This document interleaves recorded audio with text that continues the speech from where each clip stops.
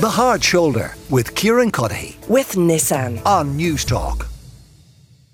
Huge amount of people getting in touch on that number about kids' participation in sport. We were talking about it a little bit earlier today. Shane Coleman, for example, my News Talk Breakfast colleague, was giving his own experience of being a coach right through different age groups. And Shane mentioned himself another Shane Smith, a sports scientist and primary school teacher. Shane Smith is with me now. Who better, we thought, to follow up the conversation than the man cited earlier. Shane, you're very welcome to the show. How do people, teachers, parents, coaches, associations, federations, whatever they may be, how do they tackle this thorny issue of keeping children playing and not having them sitting on the sidelines? Well, there's no simple solution to tackling this because, sports and coaches, everyone has different ideas and different philosophies and different ways of coaching children or coaching adults. But I firmly believe, Kieran, that clubs need to define why they coach and define what they're about and define what success looks like. Because if you don't define what that looks like, others will define it for you, be that new parents, be that new coaches, or even players themselves will define it for you. So a club having a definition of why they're there and what their role is in the local community. And that role could consist of 5 or 6 key points around: we are here to include all children, give equal game time, and ensure no one is a sub every week, and ensure equal opportunity for all.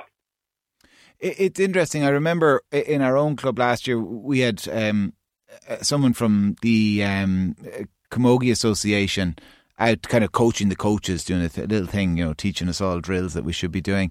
And he asked us that question about success. What is a successful year? And how he defined it, and what he was suggesting our definition should be was a successful year or a successful session is a training session where all the girls leave and they all want to come back the following day. Yeah, and that's how you know you're doing plenty right as a coach. They're all coming back, they bounce in the gate, they say hello, they play with their friends. And I know I tweeted this a while ago, the longer I coach, the more I realise that coaching isn't about making children technically brilliant from an early age. They're retaining them playing until a later age. And I really believe that retaining players in our clubs is success, because if we have the right philosophy across all our ages, we will retain the children, and that philosophy includes equal opportunity for all. What we do see, say under 8, under 9, 10, 11, we generally see a good philosophy around then about roll on, roll off subs, equal game time, but it gets a little bit competitive when we come into the teenage years, and we're looking at a drop off 40, 50% sometimes around those age groups. So that's an area that I think we can really, really improve on. Yeah, and how to do it, because I think we're getting the odd horror story in of 8 or 9 year olds kind of being sidelined. But in fairness, I think they're real outlier situations. I think most of the big sporting bodies in this country would be very good up to early teens in inclusivity. Now, there's exceptions to that, I know, but it's when you get into 11, 12, 13, 14, 15, that's when it gets tricky, isn't it? Because the kids themselves are much more self-aware. They know who's good and who isn't. They're more attuned to winning and losing, and the coaches are as well. And then you've got the failure when it comes to Gaelic games and all of the nonsense that brings in. It all gets muddier.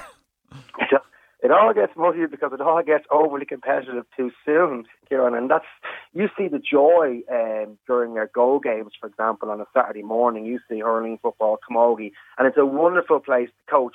But as we creep up the ages a bit, we kind of lose the philosophy of what it's all about. And let's go back to the real basics of the why children play sport. They aren't playing sport to win every trophy that's out there. They're playing sport with their friends in a social environment to have fun and to improve their skill set. So if you can meet those needs of 8, 9s and 10s, why can't we continue to meet those needs as we go to 11, 12, 13s and 14s? And some of the research around why children are dropping out of sports, there's one study that suggests that there's a lack of fun, excessive criticism and pressure to perform. And pressure to win is a massive area around why children are leaving sports. And the question of us ask children after a match is, did you win? So immediately, if that's the question we're asking them, we're setting our children up for failure. So our questions as parents and coaches and adults rather than need to give a little bit more thought around, did you enjoy that? What position were you playing? Did you get much ball contact? Who were you playing against? Because we are the role model. And if we can add a sense of perspective to winning and losing for children in sport, well, then they can learn it that way too. You have to, like coaches then in those age groups, I mean, they need to show a bit of bravery, I guess, do they? And that's easier said than done as well. I'm lucky mine are still young enough that I'm not dealing with any of this nonsense really yet. We're still very much in the go games phase of their glittering sporting careers. But you know, the coach has to be a bit brave maybe and say, you know what, maybe this isn't the best thing to do for the team in terms of winning outright, but it is the best thing to do for the players is to have this rotation policy. Well, the best thing to do for the players is to ask them, did they do their best? And isn't that success as well, Kieran, in any walk of life, to ask children, did you do your best? Because a child can do no more than their best, and that's attainable, and that's achievable, and that's intrinsic. So if we ask children those sort of questions, like, did you do your best out there? And they come back with a yes, well, that's success too. So, I mean, even at the younger age, we see a lot of coaches coming back in to coach their own children, under 8, under 9, and maybe they finished playing recently enough and they're trying to impose that adult-style coaching philosophy on children in sport. And it doesn't work. The children won't respond to that. They'll respond to a fun enjoyment with their friends and developing at a task. So once we meet the needs, we'll generally see children remaining in sport, and the rush to elitism knows no bounds sometimes, you know. We need to slow things down just a little bit and let the children be the children that they're meant to be instead of the adults that we want them to be.